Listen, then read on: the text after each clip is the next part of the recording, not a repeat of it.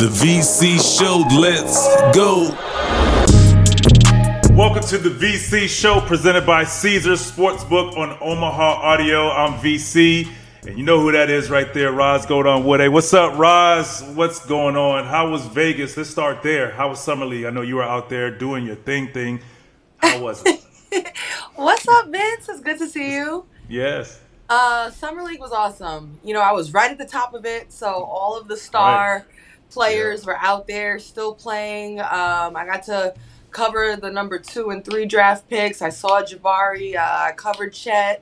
Got to interview Benedict Mathurin. So I had a lot of interaction with some of the up-and-coming players. And for me as a reporter, it's really nice because they remember this moment too. Like, they're at the beginning of their careers. Everybody's a little antsy, a little excited, very eager, very sweet. It's actually, for me as a reporter, a really nice way to connect with guys right at the top of their career and develop that relationship. And it was really cool. It was packed.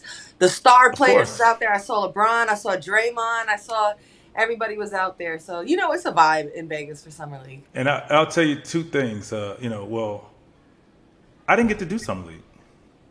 Okay. How about that? I never got to experience that. But because my year was the lockout year. So I got drafted, I signed, and didn't see anyone from the organization again until January.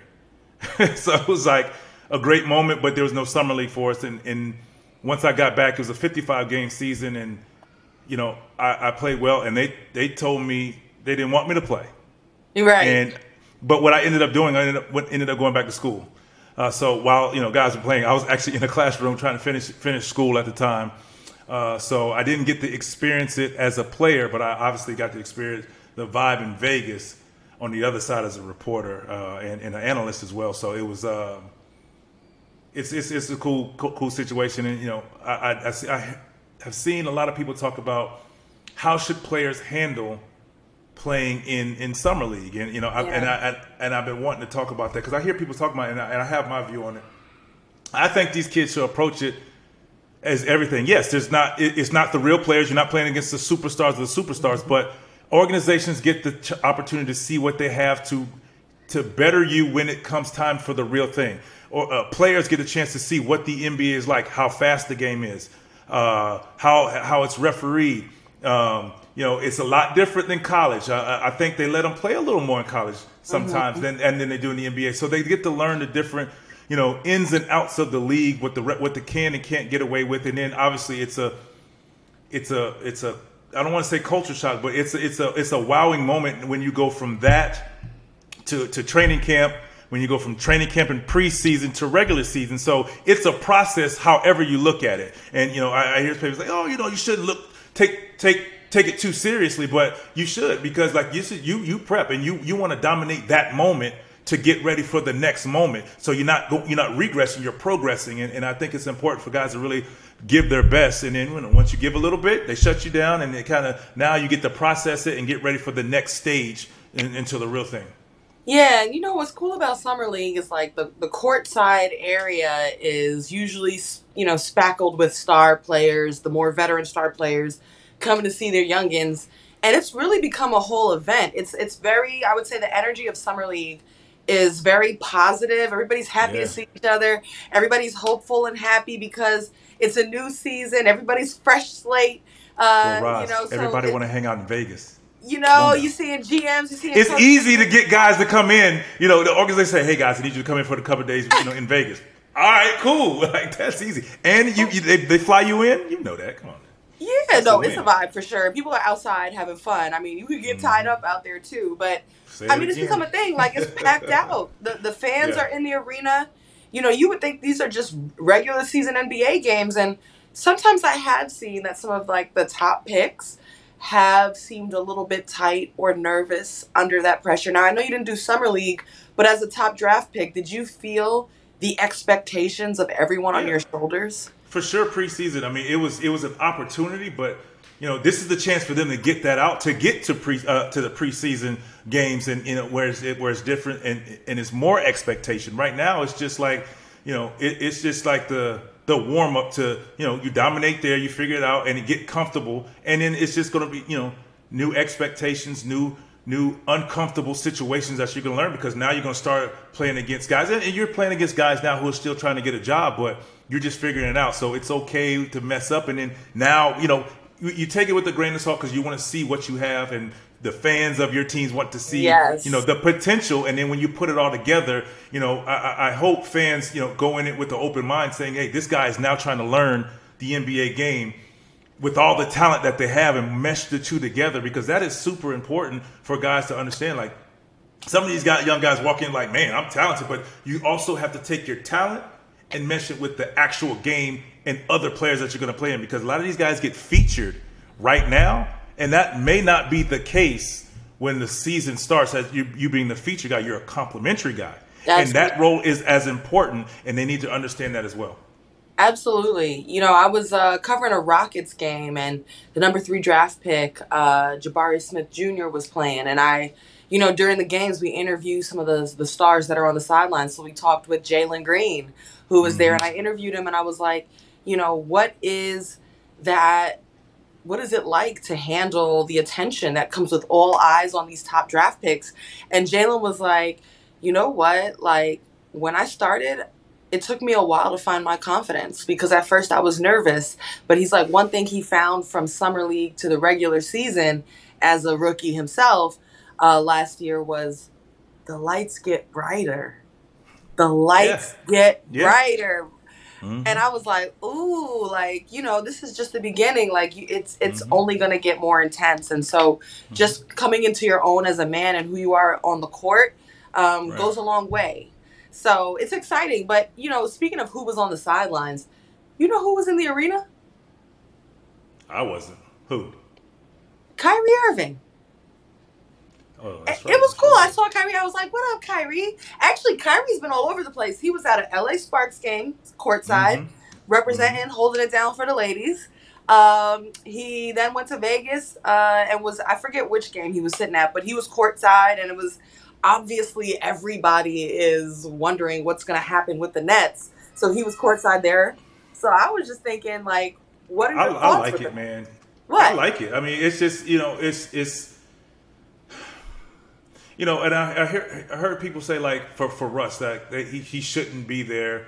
Same thing for Kyrie. I mean, Russ was at a Lakers game supporting, and that just tells me about, and I know we talk about Kyrie, but like for Russ, it's bigger than basketball. As of right now, he's still a Laker, and he's supporting those guys in that team. And just think, you're a new guy, a new rookie, or trying to make a team, and you look and you see Bron, you see Russ, whether they're sitting together or not, they're there to support that team. And the same thing with Kyrie. I mean, for him not hiding, he just, he's living his life. Right. It's bigger than basketball to him, which he said. So I like that he's still, in the building. And was he at a Nets game? Was he at a Laker game? Because I know if he was at one of those games, and that's what I'm saying. I know it would blow the roof off. I forget which one, but I know it was one of the games that I was covering. And that just says he just likes basketball. He just likes football. That's it. And that's what's up. That's like, why do nobody has to go in hiding because of this? And I think Summer League is a vibe. There's visibility opportunities there. Yeah. There's marketing opportunities, business opportunities. There's all sorts of player meetings happening, NBPA player meetings happening. There's all sorts of events and brands activating there. Why would any player feel that they shouldn't be able to come, pull up, and sit courtside to whatever game, whether they're being discussed in a trade or not? I think that would be like punishing that player, and they're the one that's the pro. And Roz, like you said it, he was at a Sparks game. So that just clearly shows he loves basketball and he supports players in the game of basketball. You've heard him say it's like a brotherhood. This is a small brotherhood, believe it or not, when you talk about the amount of players in the game. And he loves to watch basketball, whether he takes his hiatuses or not. It tells me that he just has an appreciation for basketball and just see what's out there. I mean, you like to see the competition out there, the young guys that you see, you get to see them live, and that's what it is. Right, but it did make the place murmur. I swear, Kyrie Of walked in the course. building, Of and the whole course. place was buzzing. All the producers, I was working a game. They were like, "Go ask Kyrie for an interview." And in my head, I'm like, "Yeah, Kyrie's gonna give me the answers to why he to what he's To doing all next of why right are you now." here? Like, yeah, what's going on? You're here Yeah, because of during a what now? summer league 3-minute interview between timeouts. That's really where Kyrie's gonna choose to deliver the news. I was like, man, but you look. That's the way of Hey, television. that's Kyrie. You never know. You never know. You never know. But I guess it brings us to the conversation of the Nets and what's going on with KD. Reported to ask for a trade. It's been kind of quiet since then. What do you think is the best place for KD to play ball next season? It's such a tough answer.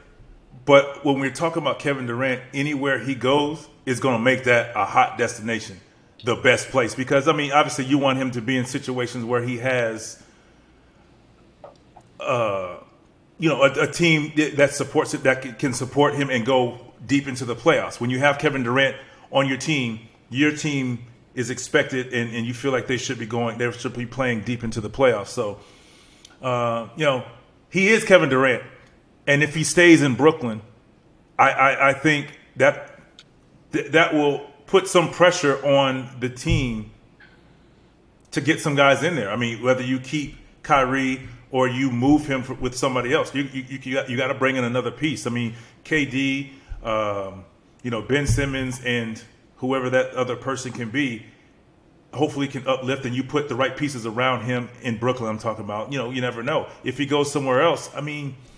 KD is a guy that you can plug and play anywhere. I mean, he proved that in Golden State. He went from, I'm going to play my way to buying in, and look what he did with that team, and look what he became as a team guy and an offensive weapon. So I just think anywhere KD goes, it's gonna propel your team or give your team an opportunity as long as you put the right pieces around him. With a guy like that who is gifted one-on-one, put shooters around him. My opinion. Yeah. Do you think it would be a better situation? I know apparently on his list of faves, the Phoenix Suns were there, the Miami Heat were there. Could his best opportunity also be to just stay with the Nets and play with Kyrie? That's what I'm saying. Yeah, if it works, I think the commitment to obviously having Kyrie around, because you're talking about KD and Kyrie. The 1-2 punch like that is just tough. The reality is that's a tough guard.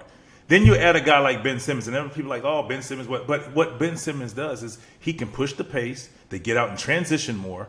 They don't have to worry about running the offense, just score, because Ben is a great facilitator. That makes them dangerous. That makes them extremely dangerous. So I mean, if things don't work out where he goes to Phoenix, worst case scenario, he stays in Brooklyn with the group he has. Then you add Joe Harris back. You have Seth Curry. You have shooting. You get you some rebounding. And just guys who can plug into what you're trying to do. That can be a very good basketball team. And I think as free agency goes on, as they figure out what they're going to do, it'll be easy to get free agents that you need for your team, because guys are going to want to play with that. So if KD ends up staying in Brooklyn and you're one of his teammates, should they feel any way about this period here where he may have asked for a trade, or is it just water under the bridge, let's go play some ball? I mean, as what can you do as a guy coming in as a free agent? What can you really say? I mean, KD, are you gonna be here next year? Did you really mean it? I mean, even if he meant it and it didn't work out, this is the situation we're dealt with in the current moment. As a free agent, I think when you're coming in, a guy who wants to win and you see the potential there, that would probably be the question to KD you have prior to signing. It's like, hey, bro, if you're all in, which, and that's it, we're talking about KD here who loves the hoop. So that's just a general question. Bro, you all in, I'm there to help this team grow and give us an opportunity. Yeah. And if we can get the group together to be all in, it can win. So, I mean, that's just the question. I mean, I guess that question is more directed towards Kyrie because of what we've seen transpire, more so than KD, because we know KD wants to play and he's going to play when he can play.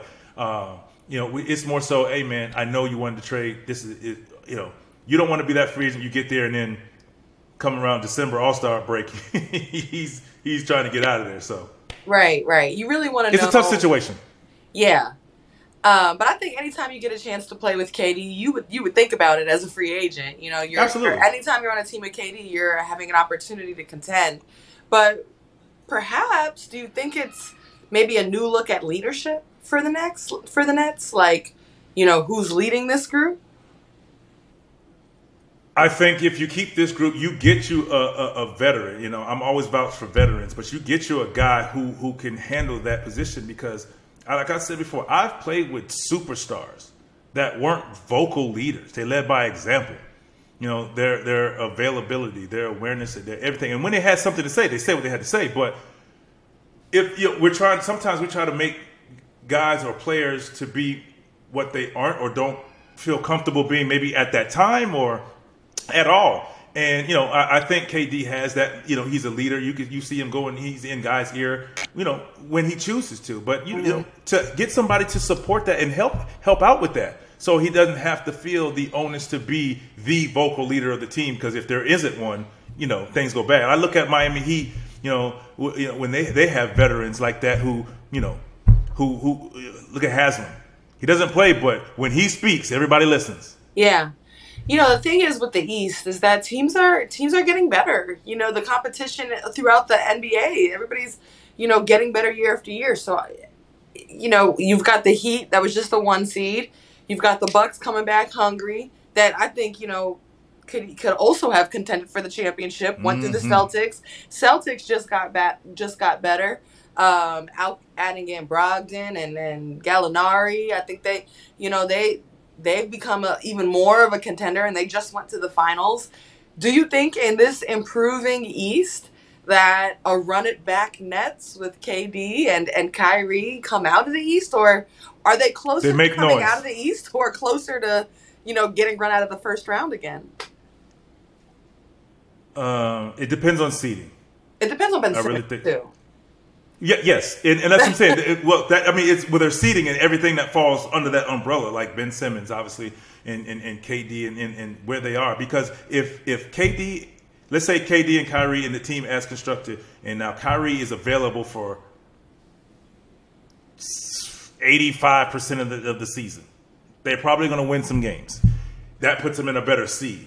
So, you know, instead of putting them in a lower seed, playing against a very hot team, you know, it just. They limped into the playoffs, point blank, and they tried to get it going and try to, you know, create the magic that we felt they had, and it's just tough. Like I don't think teams feared them, even though they were together, because they were still trying to find their rhythm. Yeah, you know what I'm saying. So as opposed to if they're playing all year, you know they've been kicking your butt all year. Now you're like, man, I got to deal with these boys again. I think the fear narrative was something that the media created and wasn't something that necessarily was being felt by players. Like, I remember towards playoffs, people were, media networks, producers that I had were trying to have us put together the question, are the Nets the most dangerous 8 seed ever? Should teams be trying to dodge the Nets? And I actually was covering some of the top 4 teams in the East, and I remember interviewing players, and I won't put it all out there, but I was asking, you know,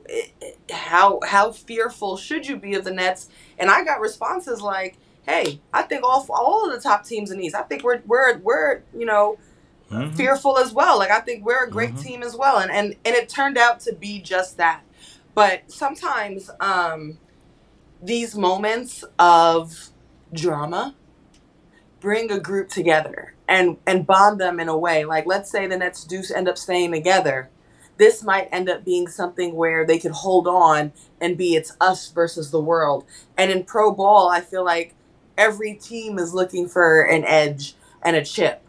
So I'm going to say something to that. So and if that happens, they need to start in the summer with that mentality. They need to get together as a team, work out together, play ball together, kind of like what the Charlotte Hornets did. You know, all of their guys were in. They had every player in there playing pickup, trying to build that bond immediately, so you don't have to create that in preseason or in training camp. It was already there, and I think that's something that needs to happen with the Brooklyn Nets if they keep their team together. Well, regardless, but I feel like that's something that needs to happen. And now I think leadership That's where the leadership of KD needs to take place. I mean, maybe it doesn't happen vocally, but when he creates, if whatever their team, hey, all y'all make sure y'all hear, I'm footing the bill, I'm whatever, I'm written out gems, we all getting together, we're working out. That's where his leadership needs to take over more so than people wanting him to be vocal and being in social media and telling us how he told such. No, you get your team together, rally your team,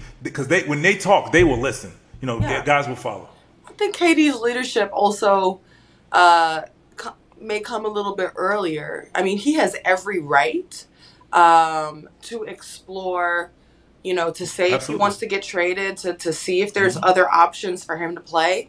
But at some point, if he's serious about putting together some kind of effort that can contend, he may have to take on the responsibility of, all right, at what point do I let this go?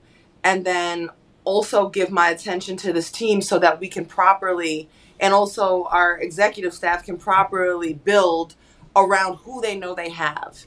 And it's hard for any team to buy into anything if you don't know who you're going to war with. And so at some point, this is not just a KD convo, it's anybody who is in trade convos, asking for a trade. At some point, if you are going to end up staying and working with the team towards winning, you've got to allow people to know, should they build around you? Should they commit to this roster? And should we all buy in? And so that's a tricky line for him to walk. I'm not going to say that's easy, but at some point he may have some tough, decisions to make about how he moves. I agree with that. And it's just, and it has to come with the communication of the organization and KD for sure, and come to a conclusion at some point, because as you let this linger on, you start losing free agents, or maybe there's not the trade that they want. Because I feel like as much as people say KD has the power, and I feel like the organization also has the power, because they can choose not to accept any trade. Does he have the power? Isn't he 40? And that's what I'm saying. Like I'm just saying what people are saying, but they have the right. I mean, obviously they say, hey, he can deny the trade, but if he denies the trade, then nothing happens, and you probably end up being in Brooklyn. Yeah. And if he ends up in Brooklyn, you want to have the team, the best possible team you can put together to win or to get out of the first round. More than anything, I think the first step for the Brooklyn Nets this year is making the playoffs and getting past the first round, particularly if you keep Kyrie and KD together. So I mean, and it's imagined, but I think they're very capable of it, because when you add Ben Simmons, because just think, if you have Ben Simmons, you just give them another element. You give them more rebounding. You give them more. You give them the opportunity to play faster. You don't expect KD to do it all as far as the facilitator. Now you're talking about a KD that doesn't have to facilitate as much. And just score, man, please. I tell you what, boy, does life come at you fast. You're over here talking about the first goal for a Kevin Durant, Kyrie Irving team is to get out of the first round. Weren't we just talking about championship or bust when they brought all them dudes in there? So, man, things move fast in the NBA. Yes, it does. It really does.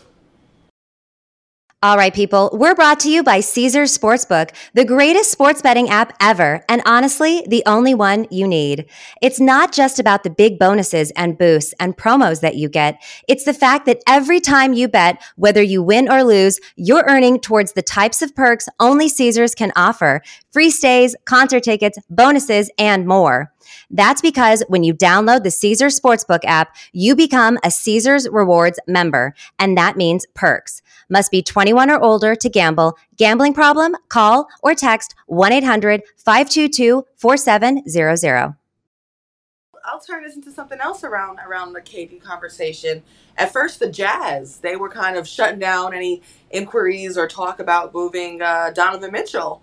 And now there are rival teams saying that the Jazz are showing willingness to listen on possible trade scenarios. So, and that's according to, reports from ESPN. How valuable would Donovan Mitchell, all-star guard, be in a trade package for Kevin Durant?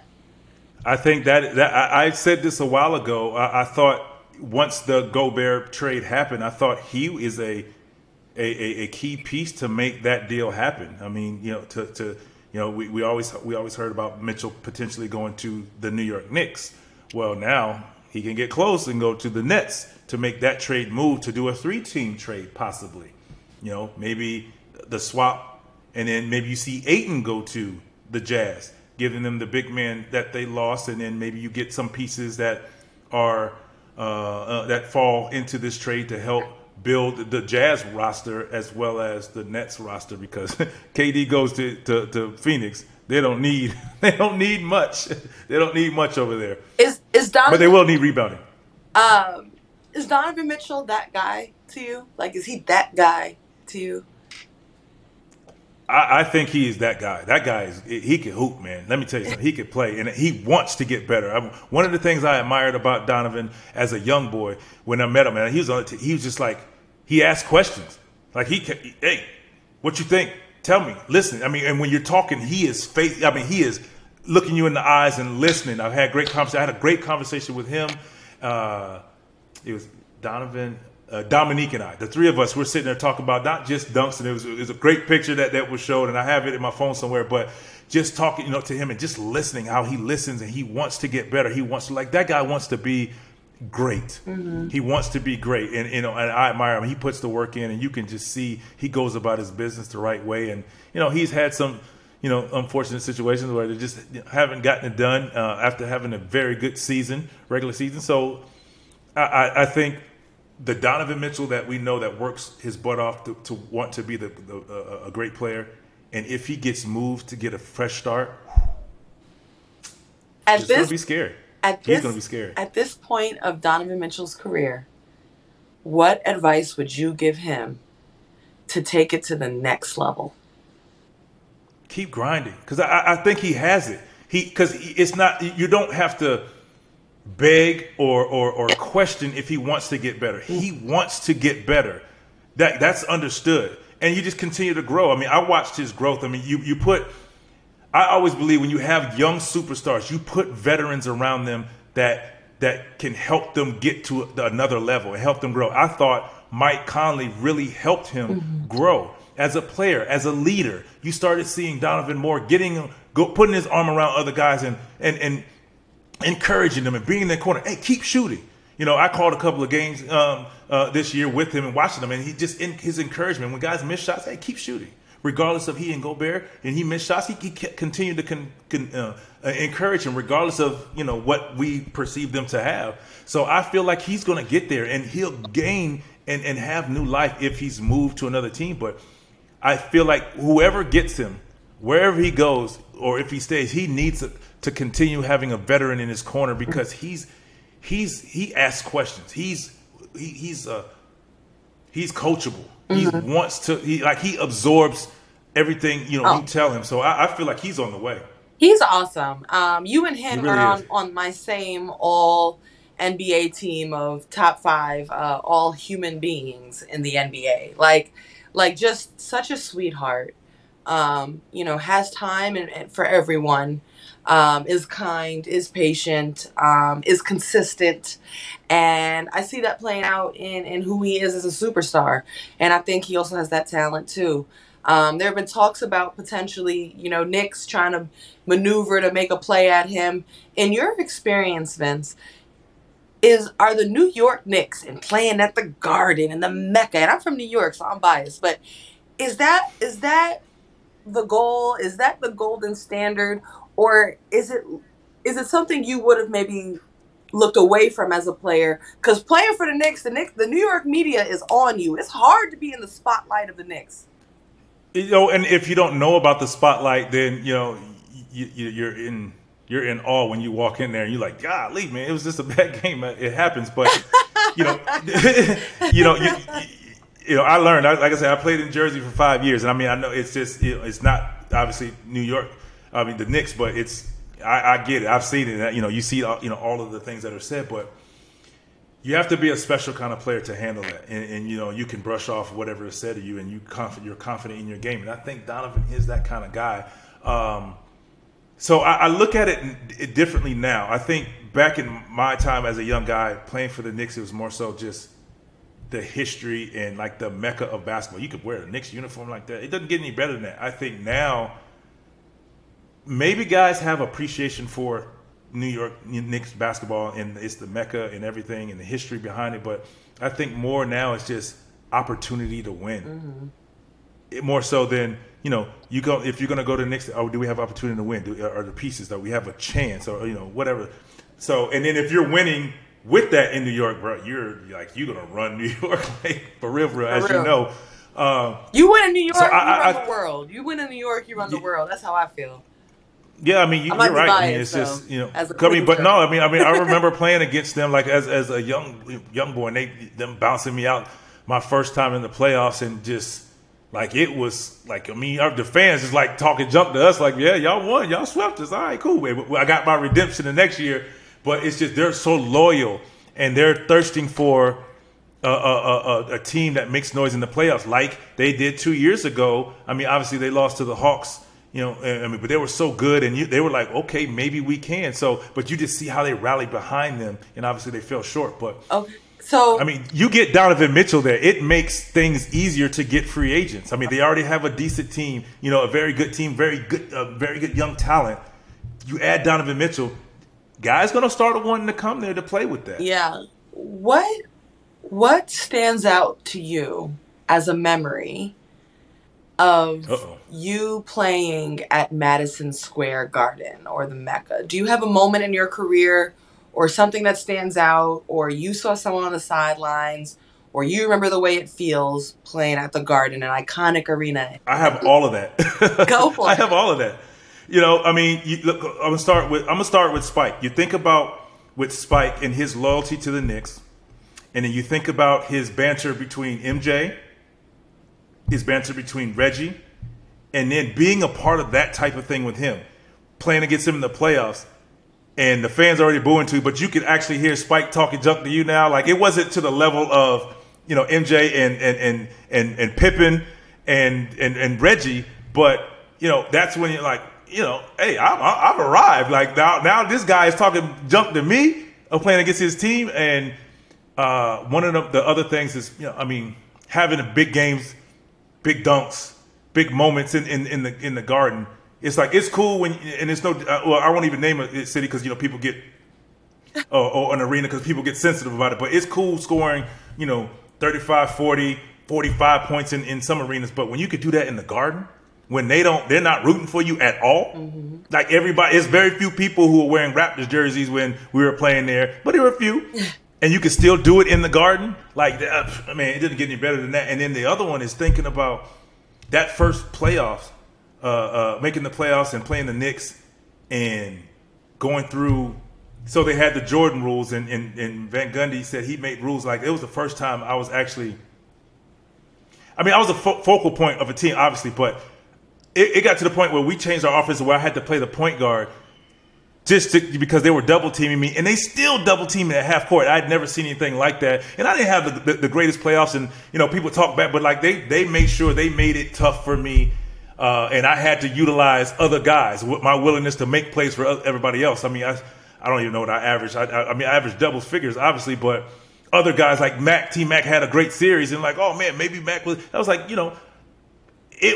they made my life hell, point blank, that first playoffs.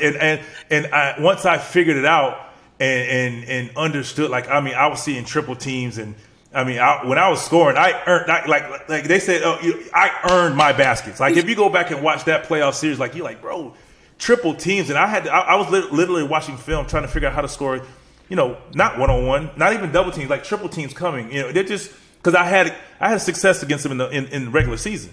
So they're like, no, not in the playoffs. And you said the lights get brighter. That's something you said at the top of the show. The lights get brighter, and the stage gets bigger. And the lights got brighter, the stage got bigger, and it was a lot tougher. They were just more physical. It was slower. Back in that day, the game was half court in the East anyway. And it was just like, man, I worked hard to get a bucket. And I'd never forget that. And it motivated me to get the season started again. And once I saw we played them again, it was like, yes, sir. Yeah. And we were able to close out the series in New York, which was an unbelievable feeling. So add all of those things I talked about, getting swept, do I have it? Could I lead a team? Couldn't wait for the next season to play the Knicks again and then close the series out in New York on their floor was like insane. Insane. Okay, Vince. So I gotta hear from you on this topic. What's up? Chris Broussard, he was being criticized for saying that Toronto wouldn't be a likely destination for Kevin Durant because, and I want to make sure to quote him right, he said, great city, but it's not America. And you feel it when you're there, I'm telling you, Do especially you? as an African American. It's a different situation than African Americans are used to being in. And he gave that perspective. And I'm just curious, there's no one better to speak to than you as someone who helped build the foundation for the Raptors franchise. And I see your body language. What's your reaction to that? And what was your experience living in Toronto like? I've had my ups and downs with Toronto for whatever reason, being traded and all that. But one thing Toronto is not is an awkward city for an African American. Let me tell you, it's disappointing because I know I've seen Chris Broussard there before, and it's okay to visit, but live there. Well, I re-up there. There's other players who re-up there. There's players who are dying to get to Toronto, saying Toronto was one of the best kept secret, which was I'm well documented saying that 20 years ago, and it's just disappointing to hear that. I'm just like, where do you get that information from? What players have you quoted? Is that your personal opinion? No, it's not America. Well, there's a lot of players who said when they go there, it feels just like that. It feels like a cleaner city in America. It feels like it gets windy like being in Chicago. It gives you a New York feel. I don't know. I mean, Do you, as an African American, real quick, like there's African, you go to other cities, like, there's people who come from the hoods and hoods of different cities and go to suburbs and living there. Well, that's different, but you adjust. Like, I don't know, man.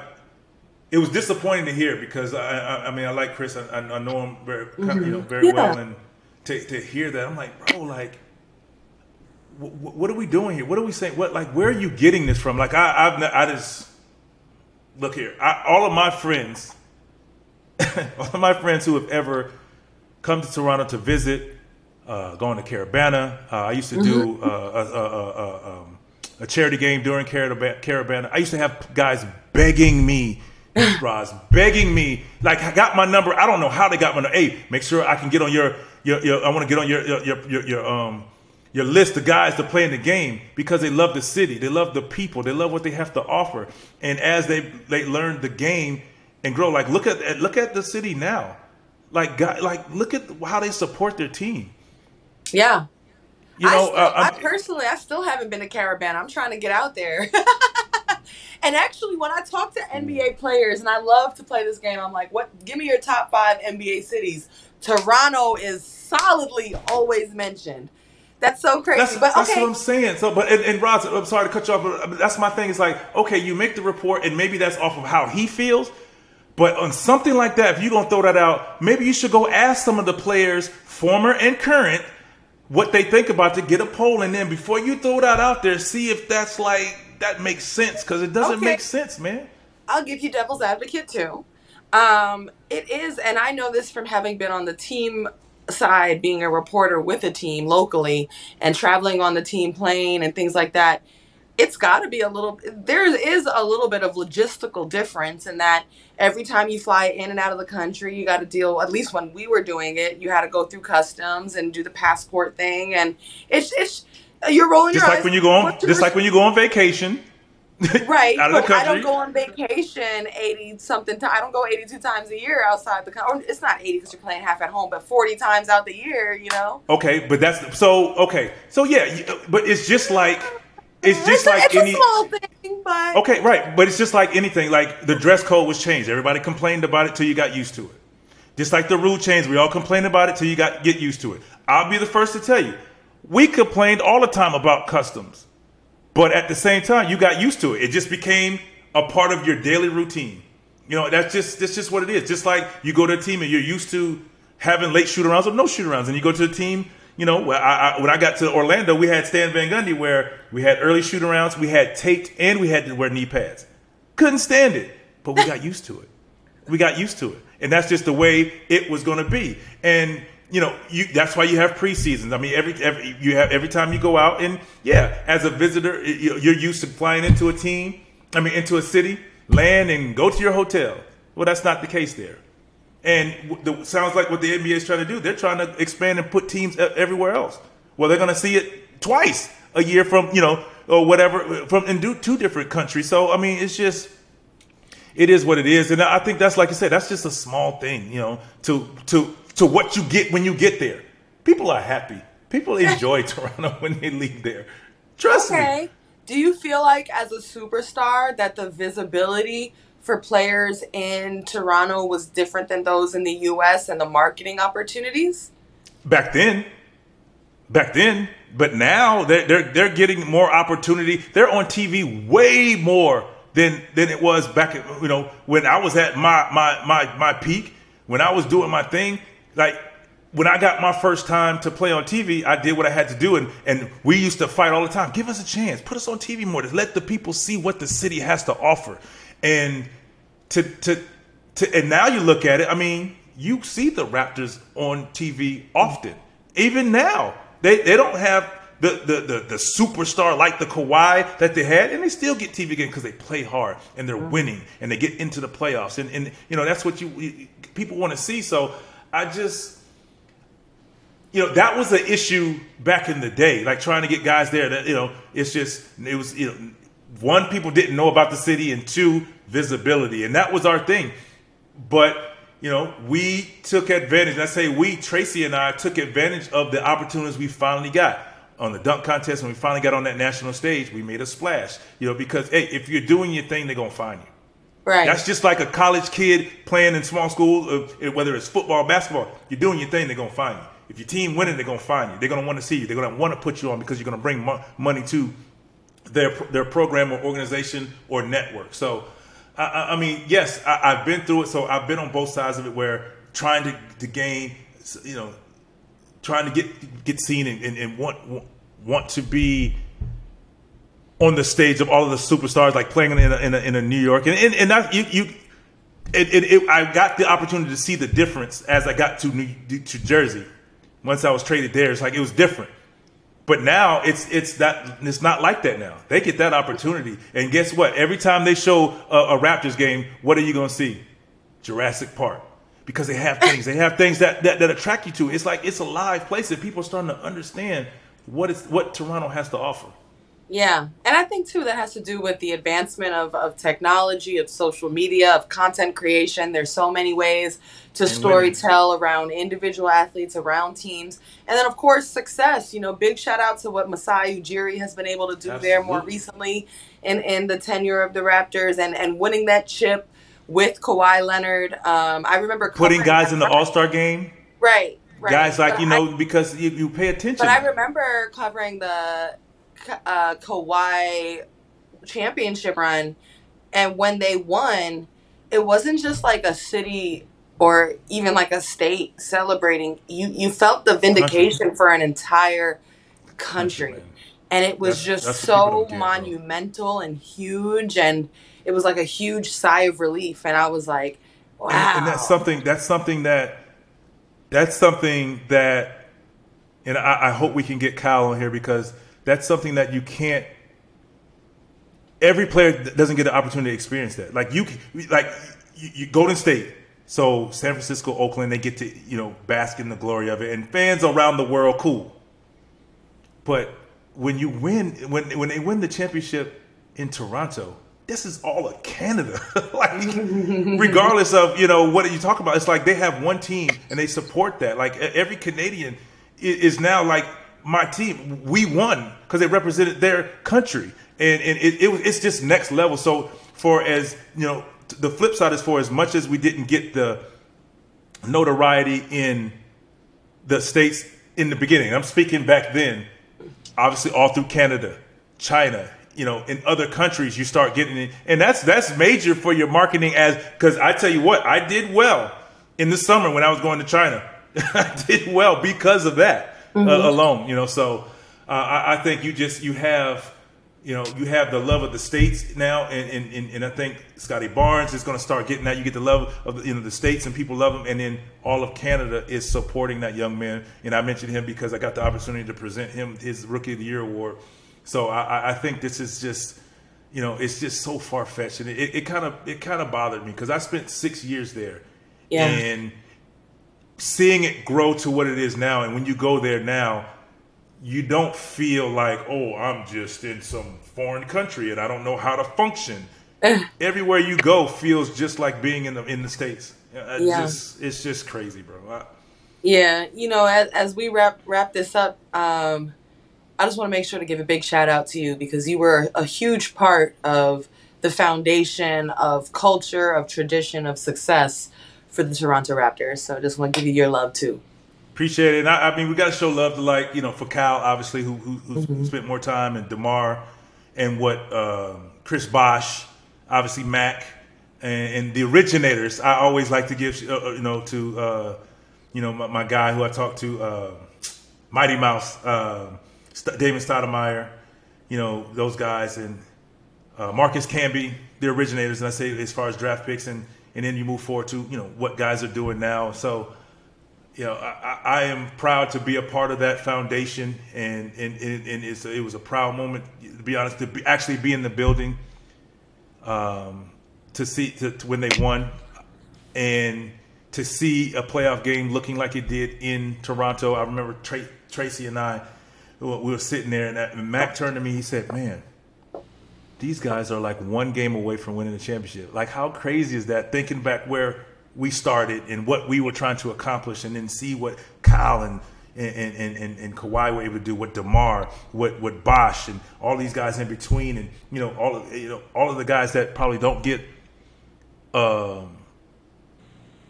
get mentioned. You know, the Alvin Williams, the glue, the pieces to what the culture has become. Obviously, Masai and the ownership. You know, they're willing to bring Masai in and allow him to do what he's done.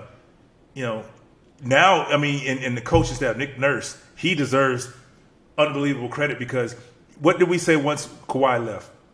We said, I don't know if they're going to be good. And then now we say, what do we say when now Kawhi and Kyle left? I don't know. He has them playing hard. They still have a chance. You know, you can't just say, they don't have a star.